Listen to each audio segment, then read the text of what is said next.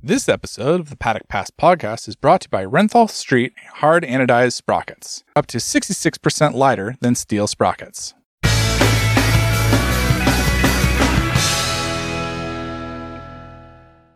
Hello and welcome to the Paddock Pass Podcast, brought to you by Renthal Street. Check out renthal.com for all the components for your motorcycle. On today's podcast, myself, Steve English and Gordon Ritchie are going to be discussing the Catalan round of WorldSBK.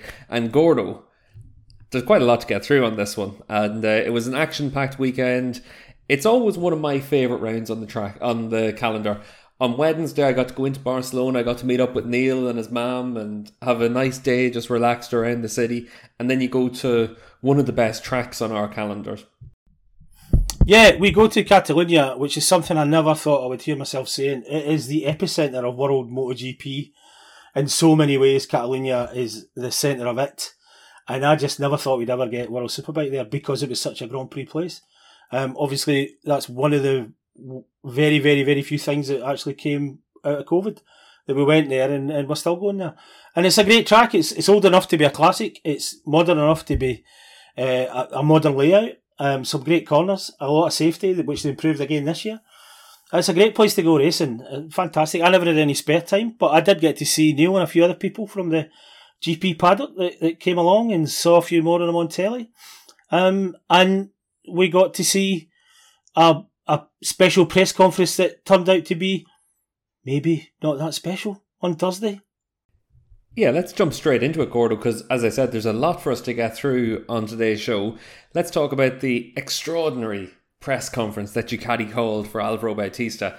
And just to put it all into perspective, in the lead up to the Catalan round, I tried to get an interview with Bautista for the podcast. Hopefully that's going to come in one of the next couple of rounds. But I was told, no, we've got an extraordinary press conference for Álvaro. There'll be no additional media requests that will be held during the course of the weekend. So you'll have to come to the press conference. And all of us journalists got an email or a text from Ducati saying, will you be in attendance at the extraordinary press conference? And the last time we've had these, it's been Chaz Davis announcing his retirement. It's been that kind of a level. And all the way through the last couple of months, all that I've heard is a 1-year extension for Álvaro and then probably retire at the end of 2024. So whenever you've got all media engagements cancelled, an extraordinary press conference, you had Álvaro talking after Assen about spending time with his family, really assessing whether or not he was going to come back for World Superbikes next year. When this press conference gets called and all the other factors are going, there's 99% of your brain saying, come on, he's got another chance to win a world championship next year. He's coming back. But there's that 1% that's thinking, what if? And then we arrive into Ducati hospitality. The place is packed out with all of his crew. You've got all the Ducati staff there. Iker Lecuona turned up. Toprak Razgatlioglu turned up. Cam Muir's there. Chaz Davis is there. There's a few other riders. And you just think, what if? Maybe Álvaro is going to walk away. And then it turns out that the press conference was a bit of a dud, Gordo. Yeah, I mean, as soon as we got to Catalunya and actually started talking to people face to face, it seemed fairly obvious it wasn't going to be as momentous as we imagined. But I was still having clients who obviously aren't there and aren't as inside, which is why they hire somebody like me to do stuff for them. All still going, so what's going to happen today, and, half an hour before it, I was getting an email from somebody saying, should we prep for him retiring and all that? And, the feeling then was that probably not, but as you say, maybe it's going to be. Maybe it's all, they're doing an inverted, playing it down so it's a bigger impact. And then we found out that Alvaro's going to race next year with Aruba Ducati, and maybe even a year after that. So I would even have seen the point of holding something that extraordinary if it was like, okay, I'm going to finish this year, a 1 year deal next year, and then I'm gone. Well, it isn't even that. So yeah, I think we were all, disappointed. It's not that Alvaro can do what he wants, Ducati can do what he wants. He's a great rider, he's a great champion. So they can do what they want. But I can't really work out now why there was such a important thing. He did touch on the retirement thing, as you say, in Assen, but nobody was thinking, well, he's 3 rounds in at Assen. That's going to happen yet. Then when they call this press conference, that's what got everybody going. truly going. Because up to at that point, it was like, oh, he started talking about retirement already. So yeah, a bit of a damp squib. I mean, it was strange. It was good, and it got you a chance to go in the tent and talk to some other people, which I found a lot more useful. All off the record, unfortunately, but all information is good information.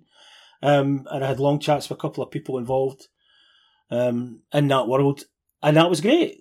But the press conference itself, yeah, it was good media attention for them. Maybe that's all it was just let's get the cameras in our place, let's get the focus on us before we start. In that case, it was a great success for them. I have to say, fair play to Federico Capelli, their press officer, because he did generate that interest. But it just happens that the next time there's an extraordinary press conference, people might be a little bit reticent to actually commit to it. I thought that one of the things for it as well, Gordy, you mentioned there that maybe they wanted to have the cameras in there, they wanted to get the bit of exposure. The main reason for that was we knew that out on track, Alvaro was going to be away and gone, so we weren't going to see much of him this weekend. So the most that we saw from him really was that press conference on Thursday. Yeah, and the winners' press conferences and on telly from his top step, as we expected, Super Pole. We kind of knew it's his track, it's his favourite place. It's his favourite place, but it's his incredibly successful place. And we did all think that no matter what happened, he was going to be the guy that would probably walk away with a treble. And he might do that a few more times this year. Hopefully, for the sake of the championship, that things close up a little bit. I don't care who wins. I'm wishing well or misfortune on no one, ever. It's motorbike racing. It's too much at stake. I'm not wishing anything on anybody when I say anything like that. But it would be great for the championship to have a closer competition for the title all the way to the end. There was a few Grand Prix people there at the weekend, Steve. Journalists, famous riders, overall bosses of Honda, etc. And that was good. It was like, the other thing is that Catalunya is a good focus of attention when you get that side of things. And all of them are talking about the domination, that it's not as good as it was a couple of years ago because of the domination of one rider. And it's exactly the same idea when Jonathan won 6 in a row. It wasn't as interesting as a spectacle for the non-expert fan. And that's where we are now. And that was one of the things, Gordo, I wanted to ask you about because, and anyone can listen back to our podcasts from during the Johnny Ray era, but the big talking point back then was the dominance of one rider isn't good for anyone. And what's funny with it now is you've got it where people are basically remaking history to say that everyone thought it was great when Johnny was winning all these races, that everyone was positive it was, it was a British rider, it was this, it was that, but now that it's Ducati, now that it's a Spaniard, everyone's against it. But nobody liked it when Johnny was going off and there was the absolute inevitability from the start of the season that he was going to be a world champion. And you have that now again, and everyone knows that this isn't a good thing to see for the sport. But you're between a rock and a hard place because you want to balance things out, but you also want to reward the best bike and the best package. And there's no easy way to do that. There's no easy answer to a complicated question. And how you can find the solution for this remains to be seen. Yes, and the thing about Johnny's 6 in a row was that in 19 that wasn't going to be. We'd never got to 6 in a row because Alvaro was on a Ducati and all of a sudden, boom, he won. I think it was exactly the same, the first 11 out of 12. I can't remember the figures, but total dominance at the beginning. And everybody was saying, that's the championship over. And we know what happened then. So, at least one of those Ray seasons was not going to be a domination of Ray and Ducati, And he had a couple of tough seasons other times. He won out of the park some years and he had to fight really hard to almost the end in other years. So it's not the same thing, One of the big talking points this weekend was the change in the RPM limits. Yes. And this was a change that, and we've talked about it a lot on the podcast in the past, where you can whack extra revs on the Kawasaki. It's not going to make it more competitive. You can take the revs off Ducati. It's not going to blunt it that much because the Ducati has all of its power across a really big rev range. So it's not all about that top end power or top end revs for it. It's that torque all the way through.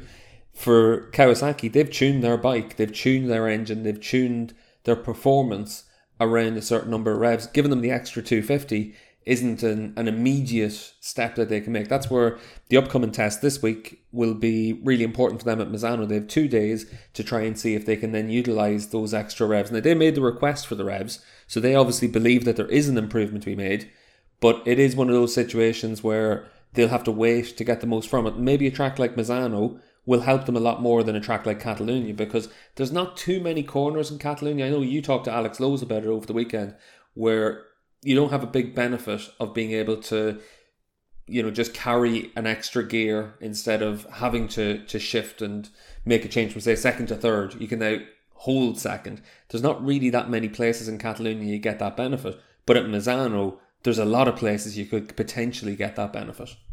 In very simple terms, the Ducati can't rev out down the straights, but as you say, and Alvaro keeps talking about, and the fact that people talk about his weight and everything else, he gets out the corners better than anybody else. The bike's got more mechanical grip than anybody else.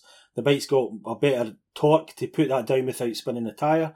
He's a lighter package, so he can accelerate well. He's an incredibly experienced rider, and despite all the electronics now, you have to be the rider choosing the trajectory, choosing how fast you open the throttle. All these things matter for the electronics. If you whack it open, the electronics will do something. If you open it just right, the electronics will help you to get out of the corner faster. A lot of those things to do, as you say, are getting out of corners and going through the gears. At the very top, there's a little bit that's come off the top of their performance, but you don't notice it at the minute.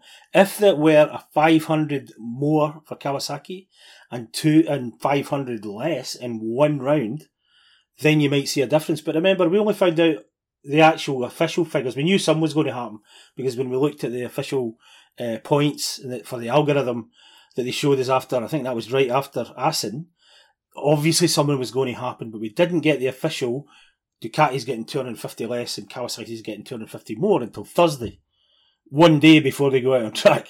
So basically they could lift the rev limit up and they had to put the rev limit down. They haven't had the chance to do anything about it yet. As you say, testing, sure. Misano's going to be wet. It seems like that test's going to be a washout.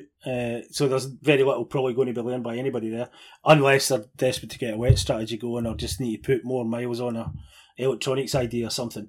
So, yeah, right now not change, but if there's another one, 6 races, then that might start seeing a fairly decent difference. But again, it only depends on the type of track you're going to, where it top end really matters, where acceleration through all those gears really matters. I actually didn't realise it was going to be a wet test, Gordo. I've been obviously in Northwest 200 mode now. We're recording this just as practice has started for the Northwest. So I've firmly put myself back into a road racing mentality, and it would be pretty ironic if the Northwest gets really good weather this weekend, and then down in Rimini, it's a little bit different. Everybody tells me it's going to be rotten weather. All the Italians I spoke to, everybody's been... I haven't looked yet. I mean, I haven't looked. I'm not going. I was going to go, but I'm not going. I think it's everybody's from every weather forecast, it's not going to be great weather. So maybe if it turns out to be great weather, then it's going to be a useful test for people. So we'll see how that goes. But I think the confidence of people to have a nice dry test was on Sunday night. They weren't talking about it. They were talking about bad weather. Obviously, Gordo, we don't really have much to talk about for Alvaro Bautista. We saw what his performance was on track, but one of the things from his press conference as well that was quite interesting was he's going to get a Ducati MotoGP test as a reward for winning the championship.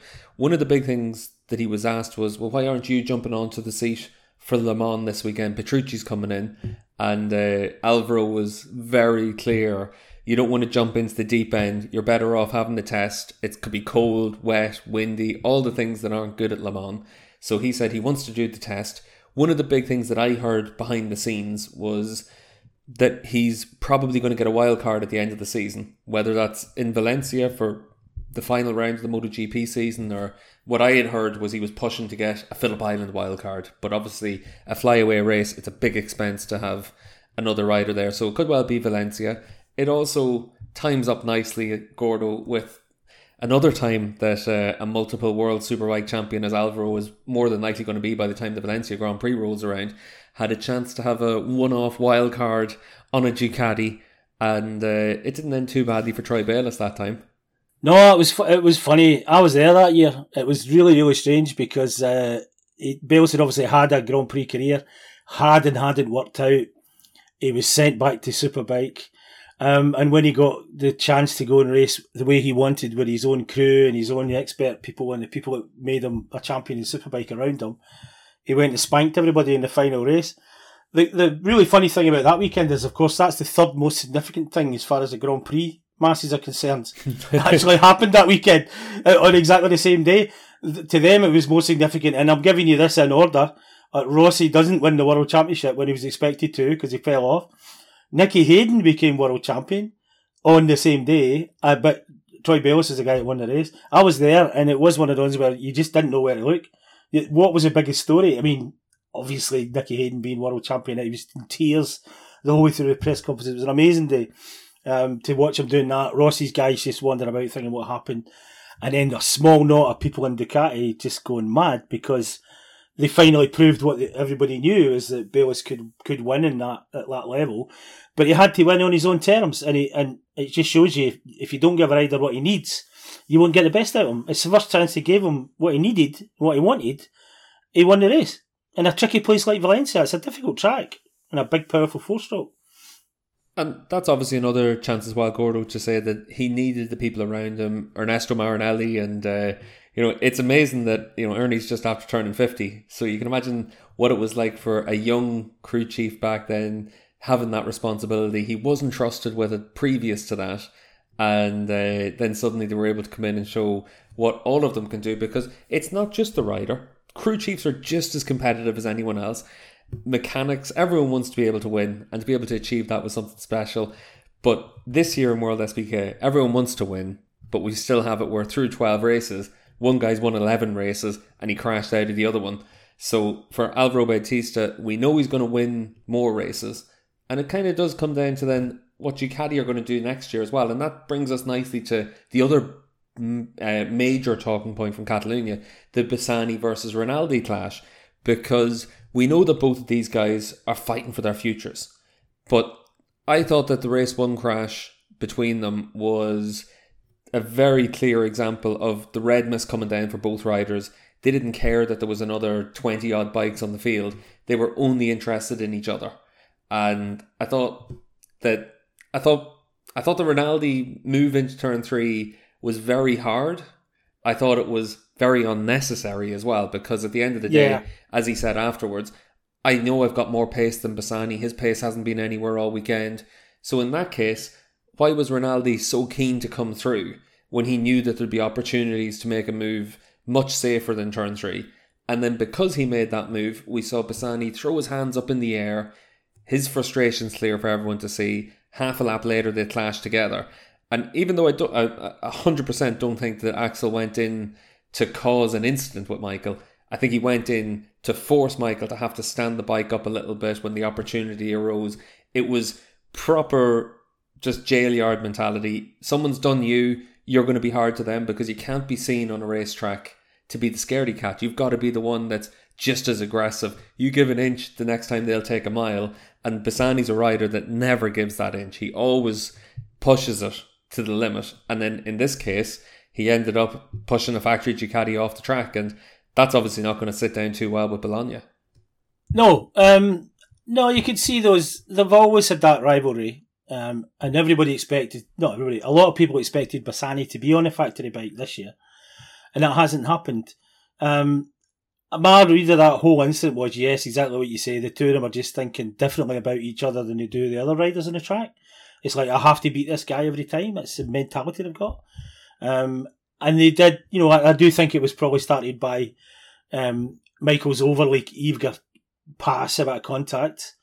But I think in terms of the actual, when the incident happened and Michael fell off, I think in the way into that corner, he just got a little bit, he'd a little wobble, front end wobble, not quite perfect in the way in, and started to go just a little wide. I think if he'd had the perfect line there and no little issue, and it might just have been catching a bump it didn't before, but you can see on the way in, as he's turning in, there's a little bit, and maybe he's running wide, and from right behind him, Bassani just thought, hey, go, just, this is my chance.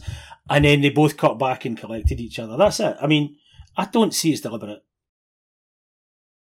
I have to say, Gordo, on the live, because obviously we get to see the incident when it happens and then one replay.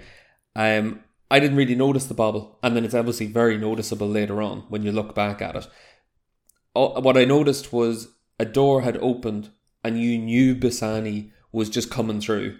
And that's what Axel has to do as well. At the end of the day, he's a racer. He's there for the Moto Corsa team. He's had Ducati step over him already. He probably isn't that convinced that he's going to get the factory seat anyway. So he's out there racing for himself, for his sponsors, for his team. There's an opportunity there, and you knew he was coming through there.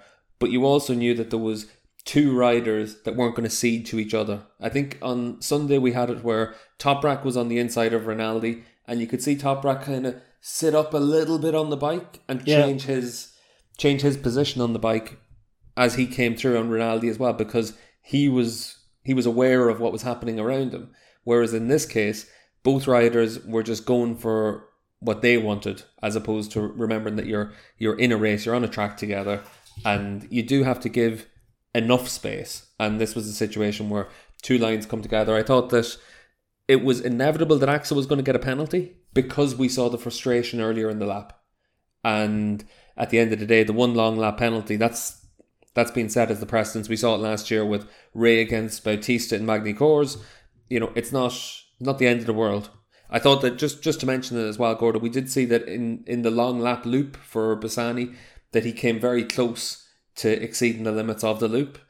I talked to the FIM afterwards, and they said that they had other angles that basically showed the incident a little bit better than the TV camera. So they investigated it.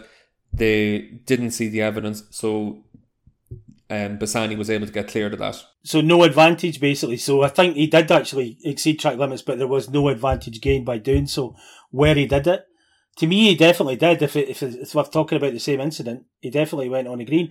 I think that one of the things for it is that in Superbikes, because we have so many less cameras compared to MotoGP, and some are less quality as well compared to MotoGP, it's a lot easier to come to a conclusive decision in MotoGP than it is with some of the angles they have available to us in World Superbikes. And they looked at it that they couldn't conclusively say that he had exceeded the limits. And then they were able to say, okay, we'll let that go. In all probability, from the angle we saw, I thought the same, and I said it on air, that he had exceeded them, but nobody wants to see a second long lap for anything like that. But obviously, if there is indisputable evidence for it, they have to give that penalty. I think it's one of those things, Gordo, that our FIM stewards do a very good job of letting everyone race. And if you've caused an incident where, like with Rinaldi, someone's crashed out of the race, you'll get that long lap penalty in all likelihood. But if it's just racing with each other, and at the end of the day, we've seen it with Toprak and Johnny at the front of the field, if you're bar to bar and incredibly aggressive with each other, they will let you race. So I think our stewards do a pretty good job, and I certainly don't have too many reasons for complaint with them. Yeah, I mean, I understand what you're saying. Nothing's ever perfect, but there aren't quite as many like screaming inconsistencies. There's a lot of opinions about that was deliberate, that wasn't. So you don't know unless you're the people involved. Where I think there does need to be action to slightly change track a wee bit is ultimately the punishments that are given out. If you knock somebody off and you get one long lap penalty, well, the other guy's got nothing, and you've got maybe dropped one position, maybe nothing. That doesn't seem right to me. When something happens like Petrucci gets pinged for not having his chest protector on and is literally disqualified from a race, I cannot see that riding without a chest protector gets you disqualified, right? I mean, you're supposed to wear it and they're very keen on it and you've got to do the safety thing. And I know there's probably precedence and that's what it says in the rule book. But somebody somewhere has to sort out the consequence of these things, because that is something that's only going to affect you. You're the one that's going to get more injured because you don't have a chest protector. Knocking someone else in a long lap penalty is, you've then got to find a way of justifying that it was accidental, absolutely accidental. If it's a punishment thing that's a problem, I think in all areas of the sport, it's a punishment thing. It's not what they've done wrong. What I would say about that, Gordo, for me, all I want to see is where riders are able to race, and the stewards do have a tough job now because everything that they decide is very heavily scrutinised. For the chest protector, at the end of the day, I think Petrucci deserved it because it's very clear that you have to have these things. It used to be a case of you had to have your chest protector scrutineered. And that meant that on a Thursday, when you were giving all your safety equipment in, your helmets, your gloves, leathers, boots, all that, you had to have your chest protector. Now, wearing the airbag became mandatory. And then after the Quattraro, the zipper gate issue that he had in MotoGP, it then became where you have to have your chest protector on. And all the riders know this. I thought it was one of those situations where at the end of the day, if you've gone to the grid knowing that and you've been caught, then on your own head be it. Be punished, but disqualification? I mean, what have you got to do on track to be disqualified in terms of hitting another rider? I want the riders to race, but I want them to race. I don't want somebody to do an entirely reckless, I'm getting you back manoeuvre, taking someone out and getting a long lap penalty. That is dangerous to the other person. That I can't see a world in which you're punished more for not having a chest protector on than you are for literally taking someone out. I don't get that. I'll never get that. If you're going to do that, if you don't disqualify people for not doing that, you have to disqualify them for that hard pass then. Just say, right, you're out, son. You've taken someone else out of the race, you get the same punishment as you've given to them. That'll get people sorted out. Not a long lap penalty. A long lap penalty for not doing this or doing that or a slightly odd, bad move that lost somebody positions. Absolutely. But, I just don't see the punishments there being equitable for the crime that was committed. I just don't see it. Sorry. Let's cut back to the action on track as well, Gordo, because what do you want to talk about most? The battle for second, with Toprak coming through late in the race and in two races this weekend to snatch second spots? Or do you want to talk about Rinaldi's performance on Sunday where he dropped back in the closing stages of race 2? Ray had a crash in the Superpole race, wasn't able to recover that then in the afternoon, and walks away without any podiums for the weekend. Well, let's talk about all of them because they're all related to me. It shows you where Toprak is on his Yamaha relative to where Jonathan Ray is on his Kawasaki. Toprak can't beat Bautista, has done one race this year. He's the only guy that's had a victory in one of his short races, but ultimately he's still able to be in that second position, like Jonathan Ray was in 2019 when Bautista was beating everybody. Johnny was the guy who finished second almost every single race. So Toprak's doing all he can do to get there, and his team and him and everyone else, and therefore he has the tools to do that. We know how good Johnny is. If Johnny had the tools and most importantly the setup, they made changes to that bike this year, remember, and they still haven't found the exact thing, and they still have a problem when the temperature goes up. And Johnny obviously has now been a little bit rattled because when he fell was when Toprak was coming over to join him in the braking zone and try and outbrake him. And in even how good Jonathan is, in an outbraking competition, 9 times out of 10, I'd put my money on Toprak. So Johnny obviously he said he was disturbed by the speed that Razgat Logo was coming beside him and towards him when they were going in. But there was a good metre and a half between the two riders when Johnny went over, kissed the white line with the front tyre and down. That's very untypically Jonathan Ray, and he's had a few of those untypical Jonathan Ray things happening. To me, it shows you how much he's riding at the limit, on the less confident than he was before. He's still there. He's an amazing competitor. He never gives up. But Toprak's putting the whole package of Toprak and everything behind him at the moment is definitely working, and he's doing as well as he can compared to Jonathan. So that's unfortunate for Jonathan, but it shows what Toprak would do. If there was no Bautista, Toprak would be, to me, he would still be there. Just when you mentioned that about the Superpole crash where Johnny touched the white line in the spitting rain conditions, this was a situation for me that whenever you're confident, whenever things are going well, you're not as aware of Toprak. As Toprak's coming back across the line, but there's enough space between them. But whenever you're right on that limit, you're using all of your mental capacity just to be competitive.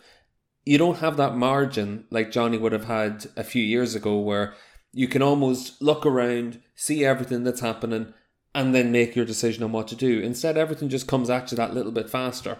And this was one of those moments where, we saw Johnny throw his hands up in the air in Toprak's direction, but it was unwarranted. It was a mistake from Johnny, and these things happen whenever you're right on the limit. It was an overreaction, but again, at 300Ks, that's fine. And you see, again, something I only saw in the replay was quite how hard that Razgatlioglu went from centre track to out on the edge, basically to avoid the white line that comes out of pit lane. It's all obvious when you see the replays. Razgatlioglu did not want to be near that white line. Everybody seems to, in Catalunya, come out on the left, drift away over to the right on the main straight. Everybody was doing it all the time. And then pulling over to the left to do the braking, rather than staying left and going up there. There's obviously a reason, I don't know why. But Toprak was over on the right, Johnny on the left already, and Toprak came shooting over, obviously realised there was a white line there, didn't want to go near the white line with the weather conditions, and that's how he dived over as quickly as he did towards Jonathan. But he was a long way away from Jonathan. And Jonathan's, he must know he's there. He just passed his signal. He must know he's there. He would be expecting something. So yes, I think it was a overreaction to an action of another rider coming in, because it was a good distance between them. Just to talk a little bit more about Kawasaki as well, Gordo, because we mentioned about them getting the extra 250 revs. It didn't make a difference for them. But when you look at how the performance the weekend went, I thought it was really interesting on Sunday that Johnny obviously haven't come through the pack after the Superpole crash. You look at where Lowe's was during the course of race 2. He had started closer to the front. He's in that battle for second, third, fourth position. He wasn't having to overstress the bike and the tyre, and he was able to hold on to that lead over Ray when Ray came through. It was a little bit the opposite of what we've seen through the course of some races this season, where it's been Lowe's coming through and overusing the tyre and then struggling a little bit for that pace at the end of the races compared to Johnny. And I think it gave a good illustration that the Kawasaki it's all right if you're at the front and you're able to manage a race. But the second where there's a couple of cards have been dealt against you, you're really under pressure. The single biggest problem that Kawasaki's got this year is making the tyres last through the whole race duration. In Ray and Lowe's, they've got two riders that are good enough to get you the best possible result they can get. Ray is obviously, as a 6-time champion and with all the record he's got, a better rider than Alex. But Alex is a very good rider. And if the bike was more consistent, if he had tyre to the end of the race, he would have had more podiums than he's had already. To me, that's just a guarantee. That's a Locatelli. Locatelli's a lot of podiums this year. I always under the radar. But Lowe's would have had them if the Kawasaki had get its tyres to last the whole race. That's the only problem they've got. And the hotter it is, the worse it gets. So that's their problem. They can manage it a bit better, go a bit qualifying is very important for them now as well. They can stay at the front, they'll hang on to more positions towards the end. Look at Jonathan in race 2, because he started from 10th, he didn't actually get past Lowe's this time around. Normally in a situation like that, he would be able to find a way past Alex and have a better result. It was Alex in the last big race. So yeah, they've got troubles, both of them. Similar but different. The net result is they don't like hot weather. The bike and the tyres don't like hot weather. Even in the cooler weather, getting the tyres to last the way they should do isn't what it was before. And now it's fronts as well. It's not just rears. The front tyre's becoming more of a problem. So they've got a lot of work to do. They have a lot of things they need to find in time. Well, that's going to be one of the big question marks. And just looking at it, one of the big talking points that we've had over the course of the last, say, 2 rounds when we've come back to Europe is what happens next year. A lot of rumours around the paddock. Toprak has had his head turned by big money offers. We heard from Paul Denning on the World Feed on Friday that Yamaha has made an eye-watering offer to Toprak. We're hearing BMW is offering big money. It's one of those situations where Toprak now holds the key for the rider market. If he were to leave and go somewhere else, it's then a massive talking point about who Yamaha would bring on to that second seat in the factory team. And then obviously after the Bassani-Rinaldi clash, that second seat at Ducati is one of the big talking points. The second seat at Kawasaki as well. The next few rounds are going to be really critical for all this, because we know that at Misano at the start of June, it should be very hot conditions. That should mean that the Ducati works well, the Yamaha works a little bit better than the Kawasaki. So some riders are going to be able to have strong performances in those conditions. The likes of Domi Aguilar, who we saw have a good weekend in Catalunya. This is the period of the season where momentum becomes really important for a lot of riders trying to find a seat for next season. I think it's actually, we need to look at this issue from the management side, because what we're looking at here is if Toprak goes to GP, very unlikely now I think, but if he does, Johnny will retire. He's 37, 36, 37. Batista's 1 year more, but maybe not more than that.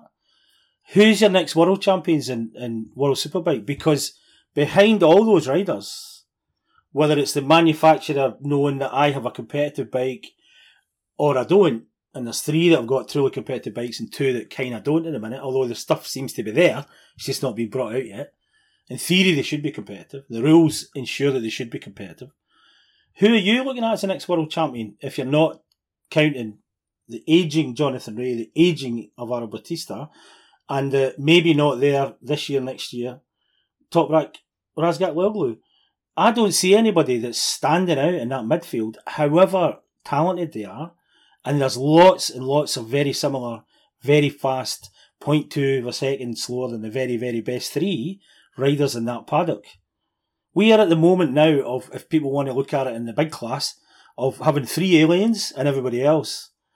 Who's the next? Who are you taking next beyond those 3 guys that are already in the paddock? And you could pick any one of 6, but none of them are a shoe-in to be the next, Foggy, Ray, Batista.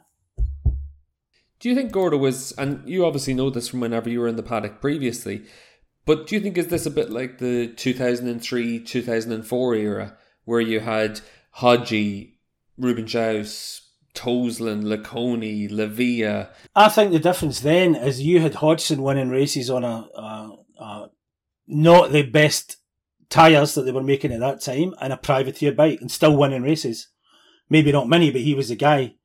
And you knew as soon as he got on a factory bike with the Michelins that they were just pouring resources into, and it was a Michelin fight between Honda and Ducati, and Michelin was still there. This is just before Pirelli changeover, remember.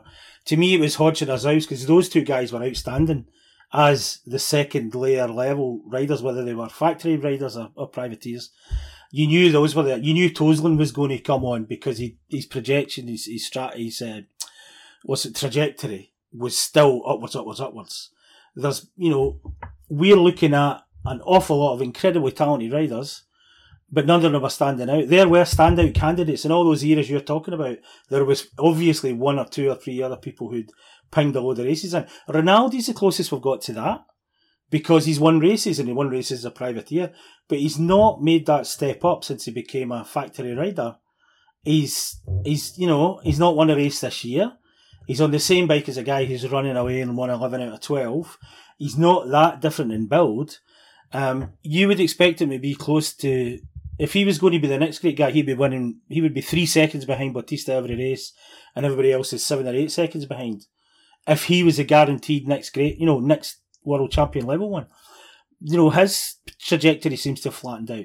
So to me, that's the issue. And then what you go fishing in MotoGP. Well, we've been fishing in MotoGP. We brought a few riders over. Aguilar had to go through Supersport first. It's not the same as it was in those eras. And I was there and saw it all. And I think that's the difference. There was quite an obvious flow, usually from riders inside the paddock. We weren't going quite as often to get MotoGP people. When most of them didn't make it, the ones that did, usually took 2 or 3 years to make it. Even people like Biaggi and all that. So, you know what I mean? Kaczynski had to wait a year and change bikes to become Superbike World Champion. So, it's a different time now. It's a different scenario, Steve. Even though there is a whole phalanx of 15 people behind the top 3 that are good enough or are potentially good enough to be podium riders. And they're all on good bikes. Let's look at some of those ones doing the chasing right now as well, Gordo, because this was a weekend where Lecuona up inside the top 6 for most of the weekend. Javi Vierge on Sunday was able to get into the top 6. This is about as good as it's gotten for Honda over the course of the last year. I think Honda are slightly going backwards. They literally changed the 30 odd years of rules inside Superbike to change their bike last year and softening the chassis and making much bigger geometry changes to where you start with your adjustable head angle and your adjustable rear swinging arm pivot. We've had quite strict limits on them over the years, reasonable limits over the years, and they got giant ability to change that last year and soften off the chassis. which has not been allowed, even though people have done it and been caught or not caught over the years. You are not allowed to do that. They got a mega, it wasn't super concessions last year, it was mega concessions. And so far, it's just not made any difference. And I've just finished transcribing something from the weekend from Licona, who says he was even slower in Assen than he was last year. It's like the changes have made a difference and they can feel more of this. But it seems to be they've found something and lost something else. I'm surprised the Honda hasn't gone better. I don't know if there's any obvious solution left now. But I don't think they've moved on anything like is what they should have done, especially when you had that impetus of Catalunya. We had it's literally a home round for Javi and nearly a home round for Licona, who comes from Valencia. But he had a Super Pole win there last year. You would expect him to at least be able to repeat that this year. To get in that, and his engine is fast. They've got a big fast straight in Catalunya. That bike is fast, and they're not translating that into getting the power onto the ground. I have to disagree that I think this was there's improvement for Honda. I think, and remember, that's also because everybody else is stepping up. It's not that they are not succeeding in some areas, it's just that everybody else is getting better every year. Yeah, no, I don't mean in terms of like Honda making a big step forward, Gordo. I just mean in terms of this is the best we've seen from him this season. Yeah. And that means top sixes, and it's not anything like what we were expecting. I think everyone expected Honda to kick on quite a bit more during this season, and that's where there's been some circumstances against that, whether you look at like Indonesia and things like that, where Lecona had his crashes and absolutely zero confidence. But, top sixes at least showed something from them. Sure. I think the overall problem, and we'll only find out at the end of the year, is did Honda know what they really needed when they asked for all those super concessions last year? Do they know their bike well enough?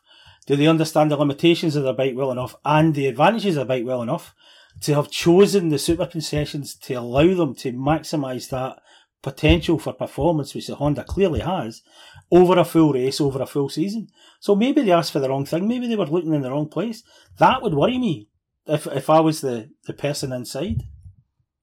Yeah, one of the things I've heard is that there's going to be another homologation of the Fireblade for next year. And then we'll wait and see what changes they make for that. I still think that the Honda's got a lot of potential. Raw potential for sure. But I think there's a lot going for that bike. And we still don't really know, a year and a half in, how good Lecona and Vierge are. Because if you look at Moto2 as a little bit of a guideline, Locatelli didn't do much in Moto2. Xavi Vierge did more than Locatelli in that class. But they were both inconsistent riders. Xavi Vierge has always been pushed up through the ranks a little bit too quick. He jumped onto a Moto2 bike straight after being a Supermoto rider.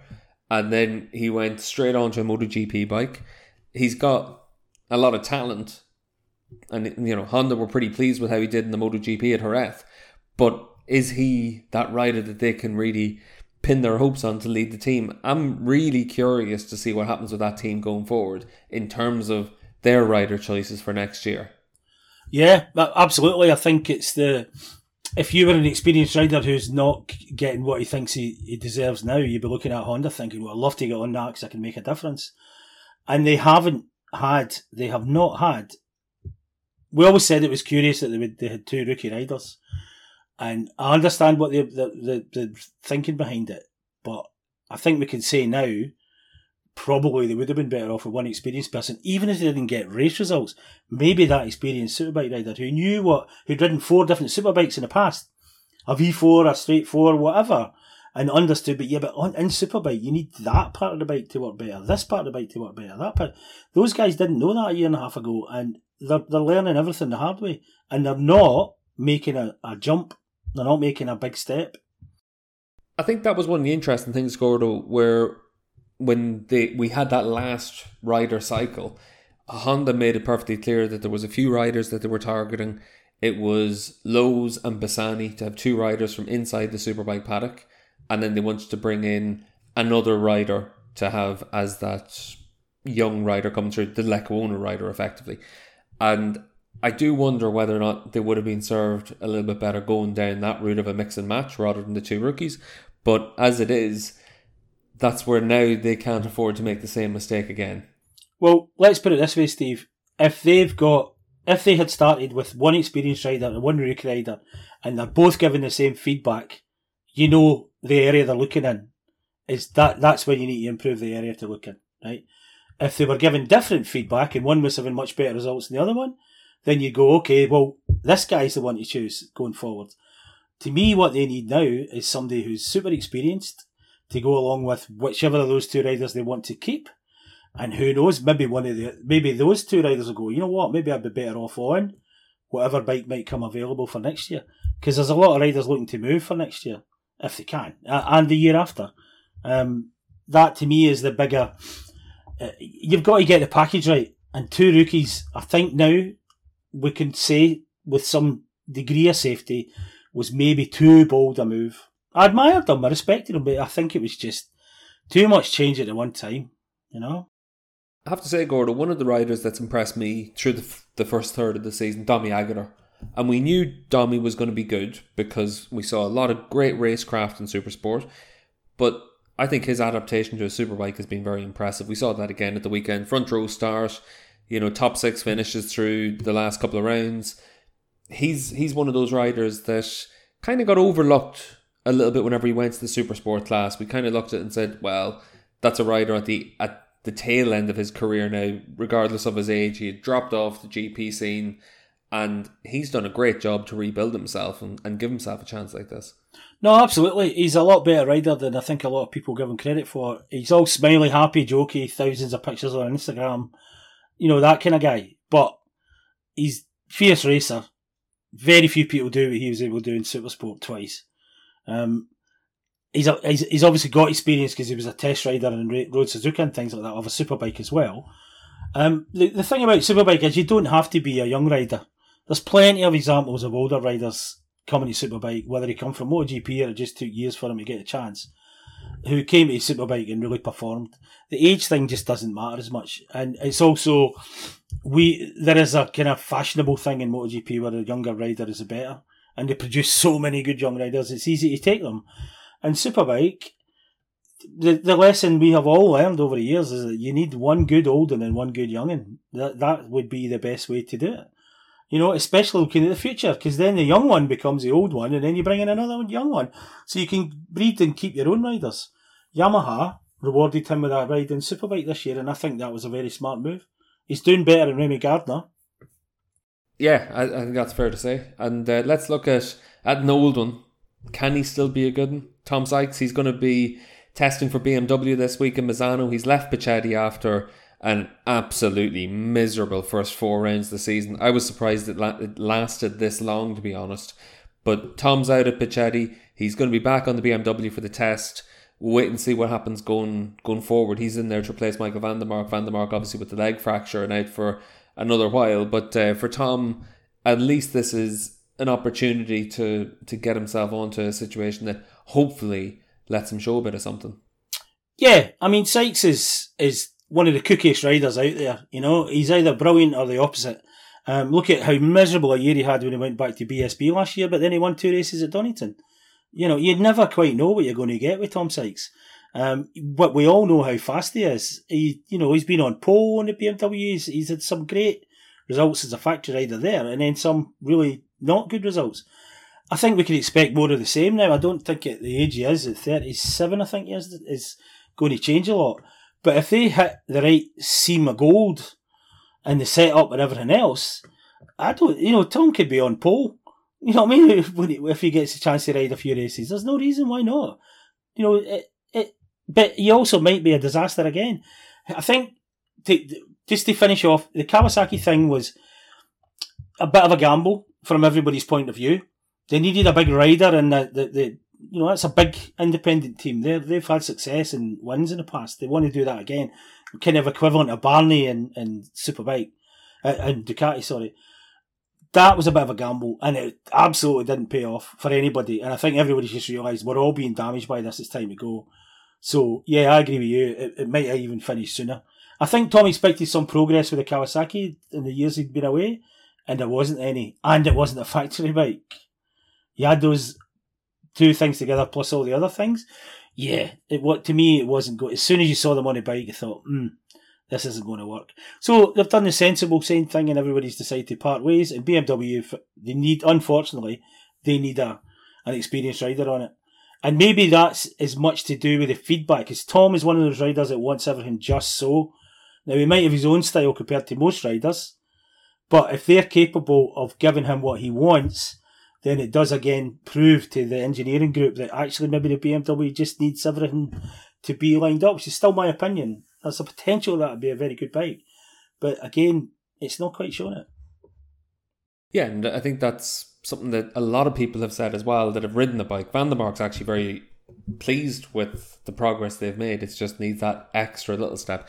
Just to move on as well, Gordo, very quickly before we finish up, Super Sport, Taz McKenzie's going to be on the MIE Honda Superbike at this week's test, so that's a good opportunity for Taz. But in the Super Sport class, the big story, Bahattin Safoglu being able to get his first podium on Saturday and then his first win on Sunday. And I'll tell you what, I thought he just rode really well. The MV did have an advantage in Catalunya. You could see that at the end of the pit straight. It had a big top speed, but you still got to make it work whenever you're a 19-year-old kid in your first full season in World Super Sport. I thought Safoglu rode really well. Well, I've written a few stories over the years about rider training. And in terms of going into a fight on the track, there is no better rider training than having Kenan Safoglu on one side, Toprak Razgat Leoglu on the other side, and two other younger guys banging into the side of your tail unit when you get into practice at Kenan's slightly sketchy home track. You know, and that's all they do. They do other things and they train, they do gym training and everything else. But ultimately, his preparation for going into the wild west of a super sport race, the last few laps when everybody's still stuck together, his preparation for that is to have been beaten up by some of the best riders that have ever been in super sport and now superbike. Yeah, I'm not surprised. I am surprised that he's made such progress in a relatively short time. The MVs obviously have got very, very high capabilities now. It's an 800. I think we can see as soon as they make a change in any of the balancing rules in that super sport class, it has an absolute instant effect on results. Well, with a year and a bit of that now, and as soon as somebody gets a bit more or a bit taken off, you can see that there's a result of that. But the human being is the driving force, pardon the pun, behind it all in the end. And that human being happened to be Bahattin at the weekend. And it was great to see. And the other, and Schrotter as well, there's another one we found from Moto2, and he's right up there. He's right up there from day one. So that's still a kind of, look at the Kawasaki's. As soon as you took Onshu away, the Kawasaki results were not there. When Onshu's the one that can make the Kawasaki run because he's got experience on it, and it's a little bit better bike. The Kawasaki is allowed to have more electronics and a few other things this year compared to previous years. So it's now back in the mix, maybe only with one rider. But that whole next generation supersport thing has been a great success, even with all the controversies, even with all the mess up at the beginning of this season with revs and everything else, and throttle openings that were... There was a lot of mess after Scott Smart was forced out of his job in FIM. There was a big transition in that. Made a few changes to the entire landscape of the championship, but look at what we've got so far, and look at all the riders that have won since the next generation came in. It's great. It's great class. I have to say, Gordo, just about Marcel, you mentioned Schrotter. I bumped into Jack Miller on the way out of the track on Saturday, and Miller said to me, just keep an eye on Marcel. He's a very talented rider that gets better and better as he gets more experience. So he's certainly expecting, obviously it's worth using the proviso that they are best mates, but he's very much expecting that Marcel's going to be winning races and able to keep himself in that title contention all the way through the season. Just to quickly move on to 300s as well, Gordo. Obviously the 300s is always a lottery, but there is a few riders that made a little bit of an impression at the weekend. Jeffrey Bowes was able to get back to winning races in the 300 class. Humberto Meyer had a pole position and came through the pack for a top 5 on Saturday. I thought he was impressive. Mirko Janai was able to come away with 2 podiums. The 300 class, for the first time really, looks like there's actually a little bit of almost riders just having a little bit of balance through the course of the season. You've got the same riders at the front of the field on a regular basis through the first 2 rounds, and that's a good thing. This is now starting to be that little bit of little bit of a proving ground. And then with Sofoglu coming in and winning a race, he's done something that Manuel Gonzalez was able to do. And we know how good Gonzo is. But now to have it where riders can come from 300s into the Super Sport class and do a good job, a lot of that comes down to the fact that 300s are just performing a little bit better now. Yeah, I mean, the overriding issue for the 300s is still that there's, too many, if you want to use that expression, riders can ride them at full performance. What happens is that they, through recklessness, can mess with the seasons and the races of the better riders. But when the riders are good enough, they tend to find themselves in that top 5. Even when there's 3 seconds covering the top 20, they're the ones that get inside that top 5 most often. We saw De Sora. He's another one you got to keep an eye on. But he had got pinged twice in the second race and then it all went wrong. So, there's a lot of luck involved in that category. Literally, a lot of luck. And being in the wrong place, you might have done everything right and somebody else skittles you or tries an ambitious pass and you drop 5 places over the line. There's still a lot of variables that riders can't control, but the best riders, the ones with the best racecraft and the coolest heads, very important in that class. Cool head, hot throttle hand. That's what the dictum of that class are the ones who are going to come through. And we've seen that already. The trouble is that we're not producing enough per season. Definite move on, people, but it has improved. What you're talking about, it's starting to show a sign of people coming through 300. So yes, it is now starting to work. And let's remember, there's half as many of them on the grid trying to qualify. It's still completely mad, but it's half as mad as it was before. They still need a talking to every now and again, and they need to improve their behaviour on track. They need to learn. But the ones that do learn are showing themselves now. They got a very public dressing down during the course of the Super Bowl session, Gordo. Yes. I thought that this was something that's been coming for a long time. They had this a few years ago in Portimao as well. I thought it was very positive to see that. You mentioned Tesoro. It looked like Samueli just got a big punishment for basically just to give someone the punishments over the course of the weekend. Because I thought especially his one for the long lap penalty just seemed a little bit harsh to me. There's a rider that's made a mistake. He's run off the track and Tesoro hasn't left the track limits of the long lap penalty and gets pinged again for it. So this is one of those weekends where I think the stewards were really keen to come down hard on riders in the 300 class. And the problem is that the riders are the only ones that can affect it. The stewards can be as hard on them as they like. And they will start having to disqualify and banning people for 2 races. That's the next stage, is if you're that silly, you will get taken out. But how many times did we see riders off the whole racing surface down the main straight? Doing that once is noteworthy in a weekend. It happened more than once that I saw, And that's just, no. It doesn't matter how keen you are to overtake and everything else. No. You can't do that stuff. It's basic. You can't do that in club racing. You'll get disqualified. You get pinged for it. So it has to be done. They have to find a way of stopping people doing it. And they just need to do it by the worst offenders.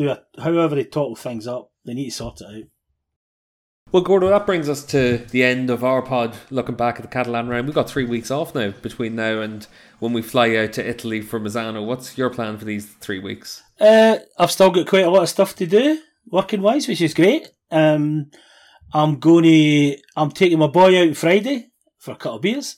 I'm seeing my mates on Saturday for maybe more beers. For the first time, we haven't seen each other in ages. So yeah, I'm going to have some leisure time in amongst all the work, but I've got a lot of work to do, which is great. I've been too quiet in some recent years, so I'll take all the work that comes my way, mate. I'm quite happy doing it. You'll have beers on Saturday night as well to watch the Eurovision, no doubt, Gordon. The what? Scotland. Look, Scotland doesn't have an entry in Eurovision. I don't care. I watched the last time I watched Eurovision was at a Le Mans Grand Prix donkeys years ago, when basically I went to bed early, couldn't sleep, and the telly was on, and I'm sitting watching it. Go, what is going on here? That's the last time I watched Eurovision. It must be a while ago, Gordo, if it was when you were in the GP paddock. Obviously, you're a superbike through and through now. But on the Paddock Pass podcast, we obviously cater to everyone, Gordo. We've got lots of GP coverage from Le Mans this weekend as well. David, Adam and Neil are all on site for that. So keep an eye on patreon.com/Paddock Pass Podcast for the Paddock Notes show through the course of the weekend. And then myself and Gordo will be back after Misano with our next Superbike show. I just have to say before we leave, it was an immense pleasure to see Neil at the weekend with his mammy there as well. It was great. I bumped into him at a celebration thing in the winter, and I haven't seen him for years before that, and it was great to see him and get the chat and all that stuff, the human face of MotoGP racing, people like Neil. Yeah, I have to say I was glad to see him at the Superbike class, and I thought the most fun thing was he was able to just be a fan for the weekend. He came in, he was able to get himself onto the grid, get onto the service road, able to, as you said, take Susan around and show her the sights as well without the pressures of a normal race weekend. And I think that's always the fun thing whenever you get to go to a race like that. And Gordo, you'll obviously have that whenever you get to the TT in a few weeks as well. You'll be a little bit of a holiday man. Yeah, I'll be working. I'm going to write a feature about it, but I'm not going to have the same pressure of reporting on things around. I'm just doing a straight feature story about it all, and I'm looking forward to it. I'm already phoning up people I know are going to be there and checking things out, and someone else is taking care of all the travel and all that. So, no, I'm peaking, and I haven't been. I must have been to TT since, but I don't think I've been to the TT since 1998, 97. A long time, and I used to go every year as a fan, as a journalist working at magazines. But I must have been since then, but I can't think I have. I mean, really, that's how long? I mean, that's a long time ago, eh? So I'm really looking forward to it, because you guarantee a lot of things at TT won't have changed a bit, and then there'll be loads of other things that have changed in the TT and Isle of Man in general. So I'm really looking forward to it. It's still unbelievable. I can't wait to get back to the TT. I hadn't gone until 2015, so it was the first year working for MCN in MotoGP. I went to the TT that year, and I couldn't imagine missing it now, and it really is something special. Northwest 200's on this weekend, so I've firmly got my road racing hat on now for the rest of the week. But Gordo will be back in action in a few weeks at Misano, and then no doubt whenever we're there, we'll just be counting down to your return to the island, and it's going to be special. 25 years since the last time you were there, Gordo. Nothing's changed and everything's changed, and as usual on the Paddock Pass podcast, nothing's going to change going forward for us. We're going to be plenty busy. As I said, keep your eyes out on Patreon for the Paddock Notes show with the boys from the Grand Prix Paddock. We've had a lot of good additional content on that over the course of the season so far. On this week's Paddock Pass Podcast MotoGP show, we looked ahead to the Moto E season. We had a good interview with Nicola Goubert. We also had Neil, who did a little bit of work at the Catalan World Superbike round. He caught up with Chaz Davis to get his thoughts on the Ducati Moto E bike. And we've got, as I said, lots of other content coming up for everyone as well. No doubt we'll have a fair bit from the TT as well. But Gordo, great to have you as usual on the World Superbike pod. And I'm looking forward to catching up with you again in Misano. Cheers, mate. Lovely to talk to you. And a big thanks to Renthal Street for sponsoring the pod, as well as everyone that supports us on Patreon as well. Patreon.com/Paddock Pass Podcast.